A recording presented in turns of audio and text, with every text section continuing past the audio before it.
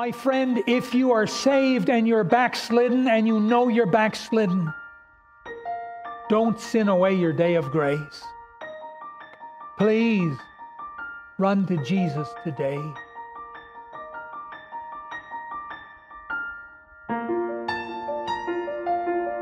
Now, we're starting now the third message on the life of this fella Jacob in the Old Testament.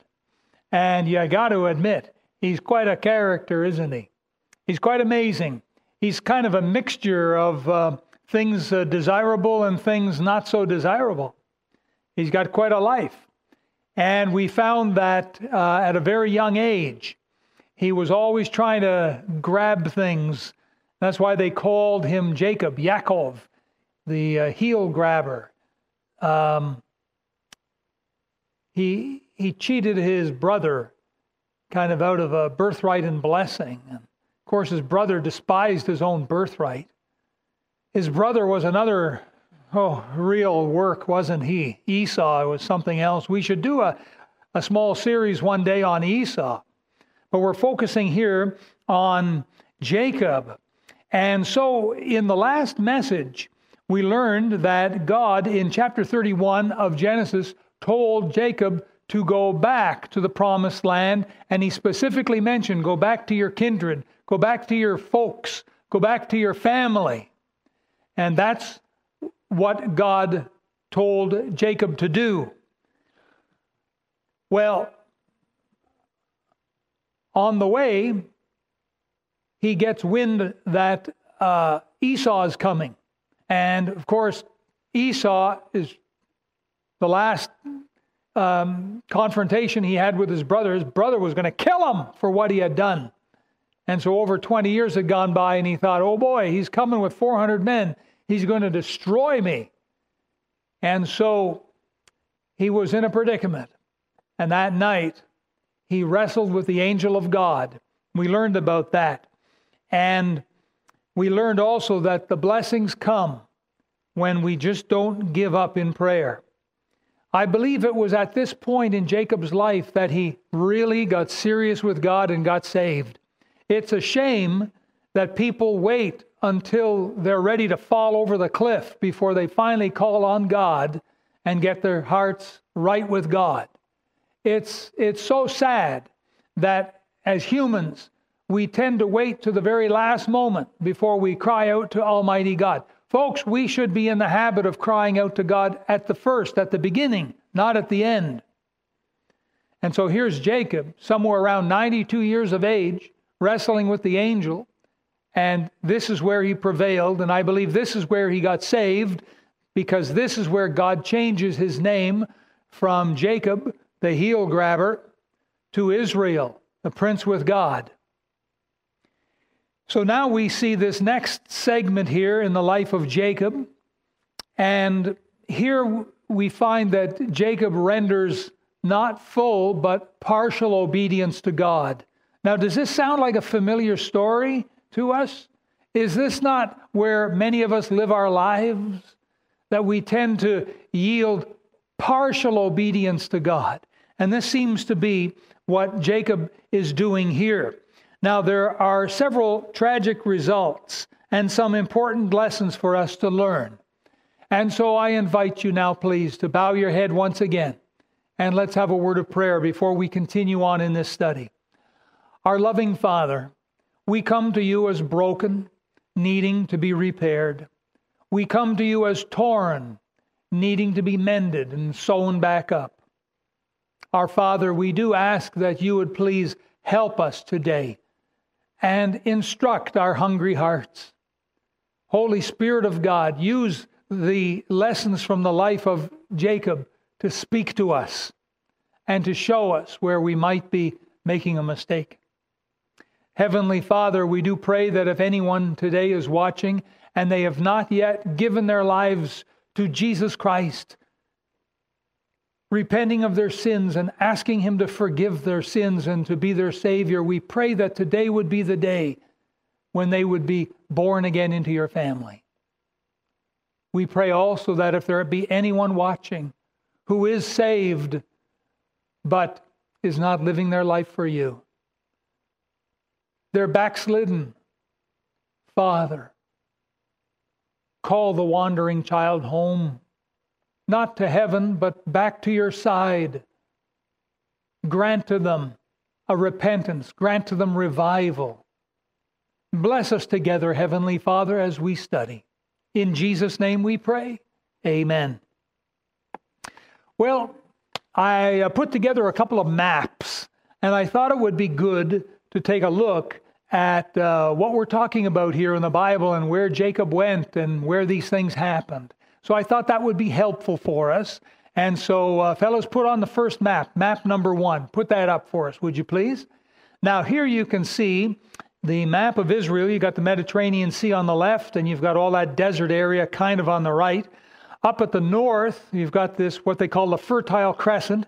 And then down sort of in the middle, kind of running down there, you have the Promised Land. And on the very bottom left, you've got Egypt. Well, it's very difficult to make out all of the names of the towns here, but you'll see that down there is Beersheba and Hebron. And this is the area here, Beersheba especially, where Abraham, Isaac dwelt. Now, Abraham's journeys are represented by the red line.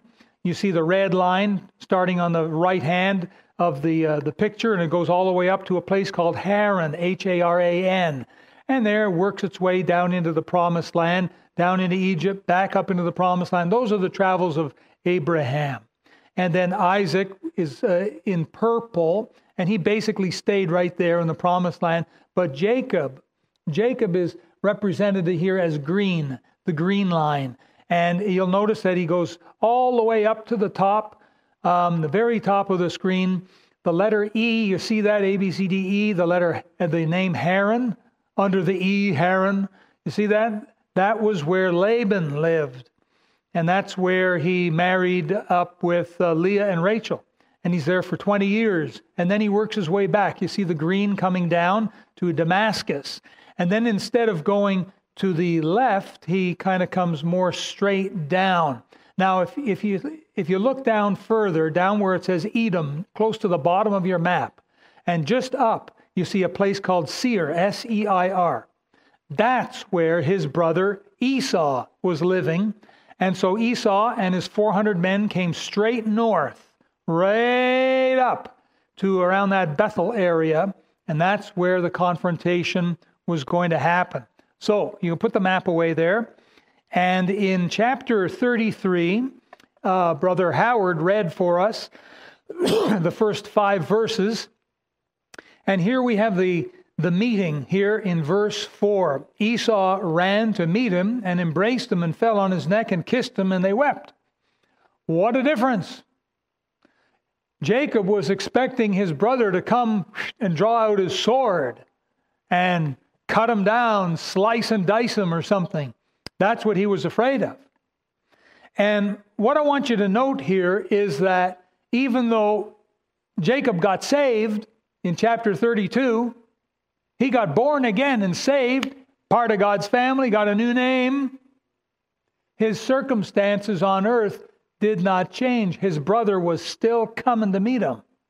And he was still scared, but he had more intestinal fortitude. God strengthened him more to meet his brother. And as he ran to meet his brother, he bowed 7 times. But what God did, I believe, was he turned the heart of his brother. And God loves to do this sort of thing. God loves to give you favor in certain people's eyes. And so this is what we seem to have here. Now, they have this meeting and the exchange of gifts and so on. And so Esau says, follow me back. Follow me back. And so verse 14, here's Jacob. He says, let my Lord, I pray thee, pass over before his servant, and I will lead on softly, according as the cattle that goeth before me, and the children be able to endure until I come unto my Lord, unto Seir. You see what Jacob is saying is, Esau, you go ahead, you and all your men. I've got all of the children and the little lambs and so on, and we'll come softly until we finally meet up with you down south in Seir. That was a lie. That's not where Jacob went. even though Jacob got saved, somehow his old nature was still clinging on to him. Does that ever happen to you? Do you ever find yourself doing certain things, thinking certain things, saying certain things that you know aren't right? That's part of the old nature, isn't it? If you're born again. Boy, I tell you, here we have it here in the life of Jacob. He lies to his brother Esau about following him. And maybe Jacob was thinking that the end justifies the means. Well, this will just get rid of my brother and I'll be safe over here. Maybe that's what he was thinking, but it was still wrong. And so what he did was, verse 16, Esau returned that day on his way to Seir. Verse 17, and Jacob journeyed to Succoth, and built him a house and made booths for his cattle. Therefore he named the place is called Succoth. It means booths, little houses. That's what it means here. Now, I have another picture, another map I want to show you. Fellas, put that up here. Now here, I have for you a map of the Holy Land. You see all of the names of the cities. And what I did was I did an enlargement on the right, and I just mentioned 6 of those cities. So you can see on the right, on the top right, you've got Succoth and Penuel. And Penuel is where he met with God, and then later with his brother. And then his brother goes down south, and then he goes over to Succoth. That's where he went, was to Succoth. And then from there, he crosses over to a place called Shechem. Shechem. And we're going to be talking about that. Now, God had called him right down to Beersheba or Hebron, the place where his family was. But what Jacob ends up doing is he goes over there to Shechem, as we will see. All right, you can put that away for the moment. Now, I wonder what Esau felt about Jacob's new religion after he just got lied to. There's Esau, and he came and he made up with his brother, thinking, I could have killed the rascal, but I didn't. I forgave him. I hugged him. I kissed his neck. Then he told me he was going to follow me back to my place. So I left and I went. And what does he do? He turns and goes another direction. He had no intention of coming to see me. I wonder what Esau thought about Jacob's religion after that. Folks, actions speak louder than words. When you say yes to something, you need to be a man or woman of your word. Unless somehow you're providentially hindered, but then you need to get in touch with that person and explain it. That doesn't appear to be what Jacob did here in this particular instance. Now look at verse 18. And Jacob came to Shalem, a city of Shechem, which is in the land of Canaan, and he came from Paddan Aram and pitched his tent before the city. And here's what he did. And he bought a parcel of field. He bought some real estate where he had spread his tent at the hand of the children of Hamor, Shechem's father, for 100 pieces of money. So that's what he did. He goes now to Shechem. And I have a picture for you. I want you to see. The archaeologists have dug up what they believe is Shechem. And it's not a huge city. It's not as big as the city of Surrey, that's for sure. But it is a nice little town there, and it had walls, as you can see. But in the center top, I've circled a bunch of stones, and that seems to be the palace where this fella, Shechem, and his father, that was like the king and the prince. That was their palace right there. And so this was the town of Shechem. That's what it looks like today. You can see in the very bottom lower right, there's a little green automobile parked there in the parking lot. Well, that wasn't there in Jacob's day. This is a modern day photograph of what Shechem would have looked like. Okay, we're done with that. Thank you. Now, Shechem, back in Jacob's day, was a well-watered place. It was a good-looking place. And Jacob knew that. And so he comes over the Jordan kind of river, and he comes over that, and there he sees Shechem, and with its rich pastures. And so what he did was he got himself some land. He bought some land right close to the city. And basically what he did was he chose it for what he could see. And that's a mistake. You see, God didn't tell him to go to Shechem, did he? God told him to go back to your homeland and back to your people. I want you to go there. That's where I want you to go. And what Jacob did was, after lying to his brother, is he went and he bought real estate and set up his family and started putting down roots near Shechem. Shechem, I don't think, was a godly place at all. You remember reading in the Bible about Lot, Abraham's nephew. And this happened, 100 years anyhow before all of this took place. And there was Lot who separated himself from Abraham. He should never have done that. And he went and pitched his tent toward Sodom. And because of the well-watered plains, it looked beautiful. Lot chose Sodom for what he could see. He should never have left Abraham. He should have stuck with Abraham and worked out any problems. Stayed with that man of God. But he didn't. He separated. And he chose what he could see. And that was his mistake. And this is also the mistake here that Jacob made. Jacob decided he would stay there in Shechem. And I believe that Shechem was a wicked and immoral place. And this is what we call partial obedience. And God is never impressed with partial obedience. Now put your finger there or a little bookmark in Genesis, and I want you to go over to 1 Samuel. Turn to 1 Samuel there now with me, would you please? 1 Samuel, after Deuteronomy, Joshua, Judges, then Ruth. You're going to get 1 Samuel and go to chapter 15. 1 Samuel chapter 15. And we have here the story of King Saul. And King Saul lived at the same time as the prophet Samuel. Samuel was a very godly man, incredibly godly man. And in 1 Samuel chapter 15, we find God's will for Saul, King Saul. And it's very simple. God says in verse 3, here God says, now go and smite Amalek and utterly destroy all that they have, and spare them not, but slay both man and woman, infant, suckling, ox and sheep, camel and ass. You say, wow, that's pretty thorough. That was God's perfect will for this man at that time. This is what he was supposed to do. What does King Saul do? Look at verse 9.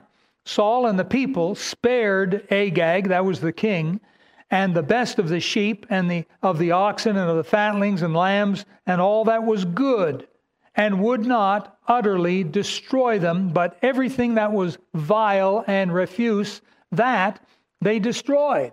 So you see there again, Saul is making decisions based upon what he can see. And he thinks, ooh, this is good, I won't destroy that. And yet God said, destroy it all. Now we come to verse 11. And God is speaking to Samuel and says, it repenteth me that I have set up Saul to be king, for he has turned back from following me. And that's exactly what partial obedience is, turning back from following God. And hath not performed my commandments. And it grieved Samuel. And he cried unto the Lord all night. And finally, he has to say these sad words to Saul. Samuel has to say these words to Saul. In verse number 22, Samuel said, hath the Lord as great delight in burnt offerings and sacrifices as in obeying the voice of the Lord? Behold, to obey is better than sacrifice, and to hearken, that means hearken to God, and to hearken than the fat of rams. Now watch this. For rebellion is as the sin of witchcraft. Boy, that's an eye-opener. And stubbornness is as iniquity and idolatry.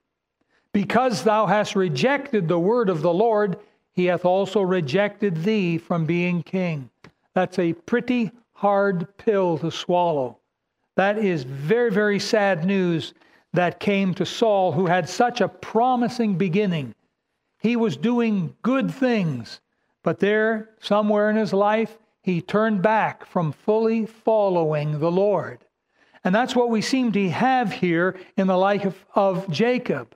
Now, folks, you can't turn back and not pay for it. You can't render partial obedience and not suffer some kind of consequence. That's just the way it is. There are always consequences to partial obedience, and God will punish the sin in a Christian as well as in a non-Christian.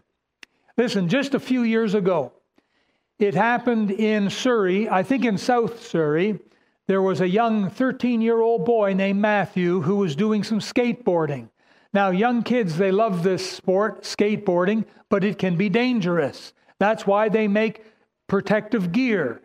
The helmet, and for elbows and wrists and knees, they make this protective gear so that you won't be critically hurt when you fall off your skateboard. Well, according to the young kids, after you get kind of good at the skateboard, that protective gear just gets in the way, and you don't want to really wear it.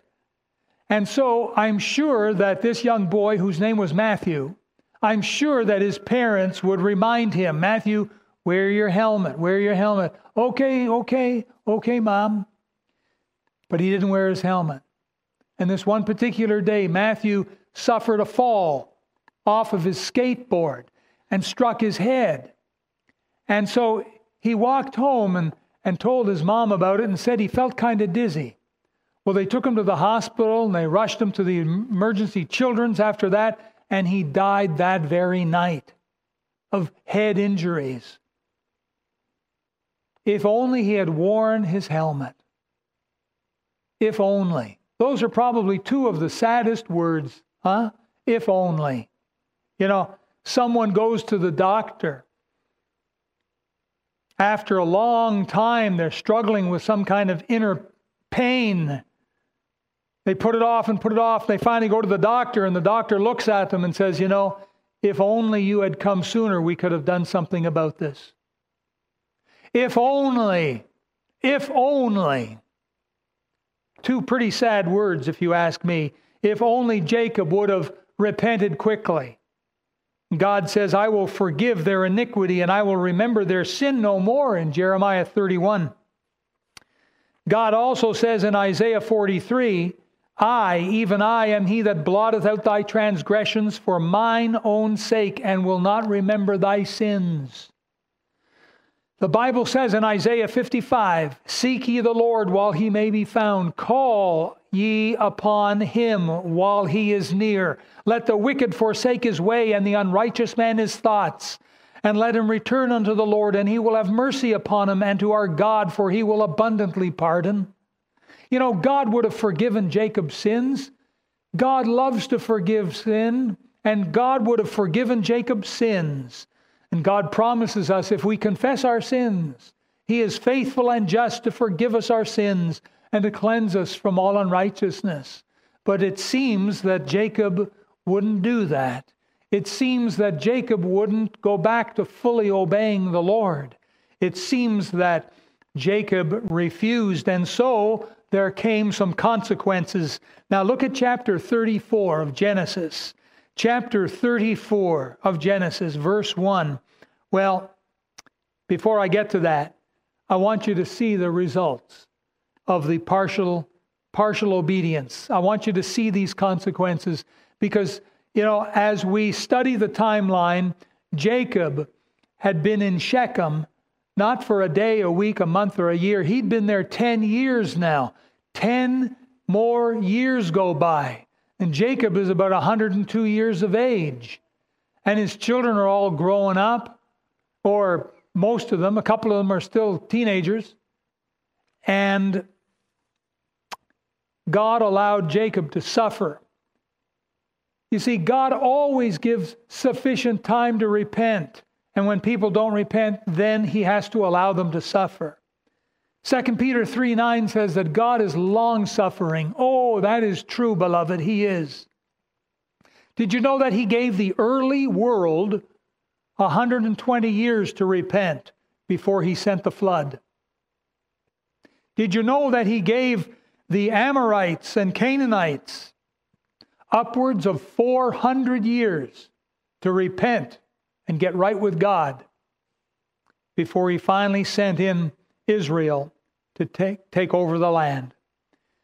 But there comes a time when man sins away his day of grace.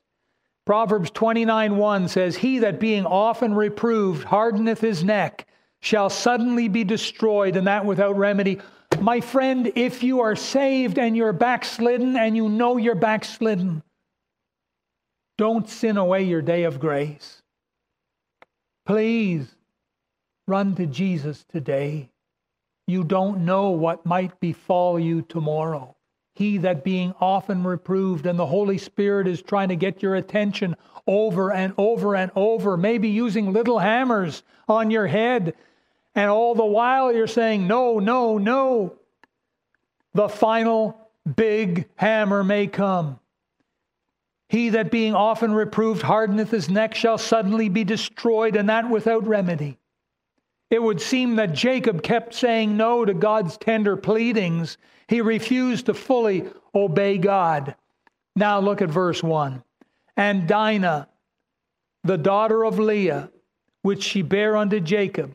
And Dinah would have been approximately 15 years of age. Maybe a little less, maybe a little more, but she was right there in the flower of her youth. A very pretty, nice, sweet, innocent, virgin young girl. "And Dinah went out to see the daughters of the land." Dinah went into Shechem to start checking out how all of the other girls in Shechem were living, and to see what kind of music they were listening to, and to see what kind of clothes they were wearing, and to see what kind of behavior they were indulging in. She went out to see the daughters of the land. This isn't good, folks. And this is where Jacob is about to get his heart broken, and tragedy was about to strike in his home. Did you know the Bible says in 1 Corinthians chapter 15, verse 33, "Be not deceived. Evil communications corrupt good manners." Christian mom, Christian dad, your son, your daughter growing up under your roof, they may be exhibiting good manners, good Christian manners, but if you allow them to get mixed up in things of the world, they will be corrupted. Many a young person, having grown up with good values, good morals, they're saved.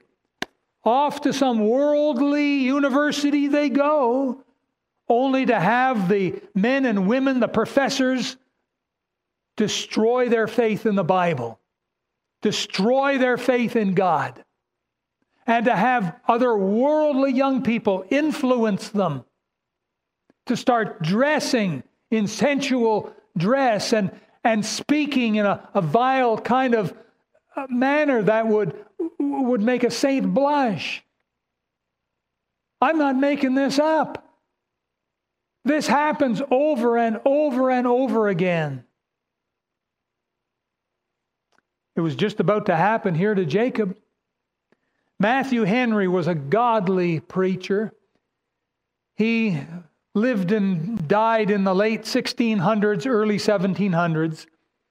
He was a godly man who wrote a commentary. That's what he's best known for, Matthew Henry's commentary.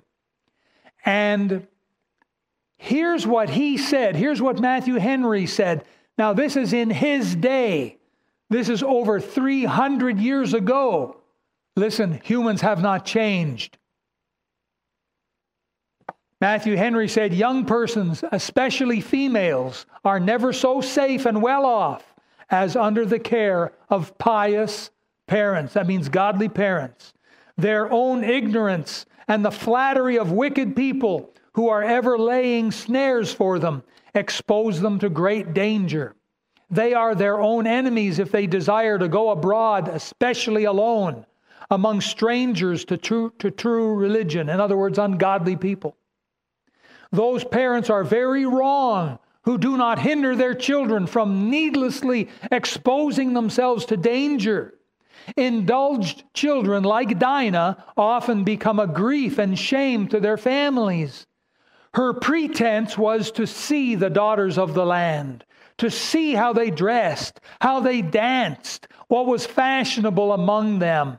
She went to see, yet that was not all. She went to be seen as well.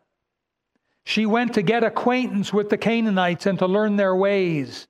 See what came of Dinah's wandering. The beginning of sin is as letting forth of water. How great a matter does a little fire kindle. We should carefully avoid all occasions of sin and approaching to it. That was written over 300 years ago, and it's still as true today as ever. Well, there's some advice to young people. Look what happens here. Verse 2. And when Shechem, son of Hamor, the Hivite, prince of the country, saw her, he took her and lay with her and defiled her. She got raped. She got violently taken. Wow. Dinah thought she could play with fire and not get burned. Bad company always influences. It always does. It always does. Lot went into Sodom, and Sodom went into Lot. And he got badly influenced by the things he saw and heard. Samson went into Delilah and got badly influenced and ended up losing his strength. Luke chapter 15, the prodigal son had a bag of money and went off to a far country. Before he knew it, it was all spent, and then a famine hit, and he was forced to go and feed pigs. That's not a good job for a young Jewish boy. But he thought that he could get into a far country and have a good time. Let's stop looking for our deep friendships among the world. How about that? That's a good lesson right there. God straightly warns us in Galatians 5:7, be not deceived, God is not mocked, for whatsoever a man soweth, that shall he also reap. Lot, Mr. Lot, don't think you can mock God with your backslidings and not have to pay for it, because you know he paid dearly for it. Samson, don't think you can mock God with your backslidings and not have to pay for it. Young prodigal, don't think you can mock God with your backslidings and not have to pay for it. Now listen, if having your only daughter raped isn't bad enough, then how about having two of your boys taking the law into their own hands? Look at verse 13. And the sons of Jacob answered Shechem and Hamor his father deceitfully. Now, the in-between story here is that Shechem says, I want to marry that girl. And they come and sit down with Jacob and his family. Well, we want to marry her. We'll give you a lot of money. And so here these two boys here, two of the sons of Jacob, they said, because he had defiled Dinah, their sister, verse 14, they said, we cannot do this thing to give our sister to one that is uncircumcised, for that were a reproach unto us. But in this will we consent unto you, if ye will be as we, that every male of you be circumcised, then we will give our daughters unto you, and we will take your daughters to us, and we will dwell with you, and we will become one people. That was a lie. They lied. But if you will not hearken to us, then we're gone. Verse 18, the words pleased Hamor and Shechem, Hamor's son. Well, the boys took matters into their own hands. Romans chapter 12, verse 19 says, dearly beloved, avenge not yourselves, but rather give place unto wrath. For it is written, vengeance is mine, I will repay, saith the Lord. So what happened? In verse 25, it came to pass on the third day, when they were sore, these are all the men of the city of Shechem, they'd been circumcised, and they were in too much pain to even get out of bed, that two of the sons of Jacob, Simeon and Levi, Dinah's brethren, took each man his sword and came upon the city boldly and slew all the males. What a crime. A crime done in the name of religion. A crime. These two, listen, that's happening all throughout history. Men and women are still committing atrocious crimes in the name of religion and in the name of Christianity even. I remember when I was a boy growing up in the Anglican church, there were these other two boys I knew from school, and they were rascals. But they showed up every time there was communion because the minister used real alcoholic wine, and they would piously go forward and take as big a gulp as they could. That's all they wanted, was just a shot of alcohol. That was the only reason. They went forward under the pretense of being pious, only to get something else. I think that these modern day faith healers and some of these modern day so-called evangelists, these prosperity gospel evangelists, they preach for the offerings. They're not preaching for Christ. They want the money. Simeon and Levi made God's covenant, the circumcision. They made God's covenant a cloak for their sin. Now, I wonder what the people of the land would think of God now. Some people say that the cults, the Christian cults, are the worst hindrance of Christianity. But I don't think so. I think the worst hindrance to Christianity is the backslidden, hard-hearted, critical Christian who fulfills his or her lusts under the cloak of religion. Karl Marx was the father of communism, and he said, I would have been a Christian if it wasn't for Christians. Jacob reaped what he had sown. He sowed disobedience to God, and he reaped disobedience in the lives of his children. King David did the same thing with Bathsheba, and he reaped after that. In 2 Samuel 12:14, Nathan the prophet said, because of this deed thou hast given great occasion to the enemies of the Lord to blaspheme. My backslidden friend, when your unsaved neighbors and friends watch you, they say, I knew it. There's nothing to their religion, nothing to what they claim. You give them occasion to blaspheme because of a backslidden lifestyle. Both you and I will reap heartache if we do not fully follow the Lord. Now we're coming to the end of the story in verse 30. Jacob sits down here with his boys, and he said to Simeon and to Levi, look at what he says. This is unbelievable. He doesn't take his boys to task for having broken the law. This is what he says. Ye have troubled me to make me to stink among the inhabitants of the land, among the Canaanites and the Perizzites. And I, being few in number, they shall gather themselves together against me and slay me, and I shall be destroyed, I and my house. You see, he was only concerned about himself, Jacob. I think Jacob should have fallen on his face before God. He didn't rebuke his boys here. He was only concerned about himself. That's sad. None of this would have happened. Dinah would never have been raped. These boys would never have broken the law had Jacob only obeyed God from the start. Well, we have to finish up here, folks. And what you and I need to do is crown Jesus King of Kings and Lord of Lords. There's no other way around it.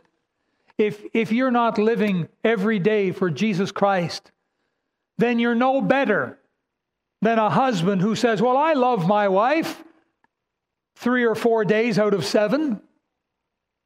What kind of husband would say a thing like that? Or a wife, well, I love my husband 3 or 4 days out of 7. Well, that's a recipe for disaster, isn't it? And so is a Christian that says, well, I obey the Lord in most things. Do you really? Oh, I believe with all my heart, if we are going to see great things happen, we need to hear the voice of the Lord. In 1 week's time, we're having a revival with an evangelist. I want you to stay tuned for that announcement. We need to get our hearts ready now, folks. We need to go to God and say, Lord, what wouldst thou have me to do? You know, God always blesses obedience. Always, always. It's always been that way. He always blesses obedience. There's a story told in the early 1800s of a man in Philadelphia that was looking for work, and he was walking the streets, going into businesses looking for work. Do you have any work? Do you need anyone? And he went into the office of one businessman named Stephen Girard, G-I-R-A-R-D, Girard. And he asked, do you need any workers? Do you need any help? And Mr. Girard said, yes, I do. He said, pointing out through his window, he said, do you see that big pile of bricks in the far end of the yard? Man said, yeah. He says, I need you to move all those bricks to this end of the yard. He said, okay. And so he went and he worked all day moving those bricks to the other end of the yard. He came back and said, Mr. Girard, I'm all done. Mr. Girard paid him. He said, do you have any more work for me, Mr. Girard? Mr. Girard said, yes. Come tomorrow morning, and I need you to move all those bricks back to the other end of the yard. The man said, I'll be here. And so he shows up the next morning, bright and early, and he works all day, and he moved all those bricks back to the other end of the yard. And he came in, and he said, Mr. Girard, I'm all done. And Mr. Girard said, thank you, it was a good job, and paid him. Mr. Girard, do you need anything more done? He says, yes, I do. He says, tomorrow morning, I need all those bricks moved back to this end of the yard. Man said, I'll be here. This went on for a whole week. Every day he was moving the bricks one way, then moving them the other way. Until Mr. Girard could see that this man could be trusted, that this man would do what Mr. Girard would tell him to do. And when he finished that day, he said, Mr. Girard, I'm all done. Is there anything else you need done? And he said, yes, I have a different job for you tomorrow morning. Show up bright and early. And he came. And he said, I want you to go downtown and I want you to bid on a large quantity of sugar for me. And so the man said, sure. And he went, and no one recognized him. No one knew him. And when he made the bid, and it was the winning bid, they were all amazed at this stranger, and they asked him, who's going to pay? And the man said, Mr. Stephen Girard will pay. I am his agent. God always blesses obedience. And if you and I will show ourselves obedient with the smaller things like tithing, like supporting the missionaries. Are you saved, but are you baptized by immersion the way Jesus was baptized? Are you saved and baptized, but are you a member of God's church? Have you been voted in a membership? These are the little things. And if we will show ourselves faithful in the little things, it'll please God so much to give us the bigger blessings. You know what you and I need to do is we need to go to God right now. Maybe in your life there's been some disobedience. Maybe you've not been obeying God the way He's asked you to. Would you tell God in prayer right now you're sorry? Ask His forgiveness and tell Him you'll be about His business. Tell Him that you'll be about obeying Him from here on in. Would you do that? Would you close your eyes now and bow your head in a word of prayer? Heavenly Father, I thank you for everyone who's bowed in prayer right now. Lord, you see our hearts. I pray for everyone who has a heart that's saying, here am I, Lord. Here am I. I pray for that one or more who's not been properly obedient. Maybe they haven't been having their daily devotions the way they're supposed to be. Maybe they've been hit and miss in their church attendance too. Maybe they'll come to Sunday mornings, but they'll not come to Sunday evenings just because they'd rather watch something else on television. But today they realize that's a mistake. Lord, I pray you would accept their prayers. You would forgive their sins. Father, that you would comfort and encourage your people. That you would bring about the Holy Spirit in such revival waves over our soul, that when the evangelist gets here next week, there's really nothing much for him to do because we've met with God, we've been revived. Heavenly Father, answer our prayers and bless your people. And if there be one who's watching who's not yet born again, please encourage them right now to repent of their sins. And right now, to receive Jesus Christ as their sin bearer, their Savior, their Lord, and their coming King. In Jesus' name, I pray. Amen. Thank you for watching the message today. We invite you to join us again every Sunday and Wednesday for more inspiring messages from God's Word.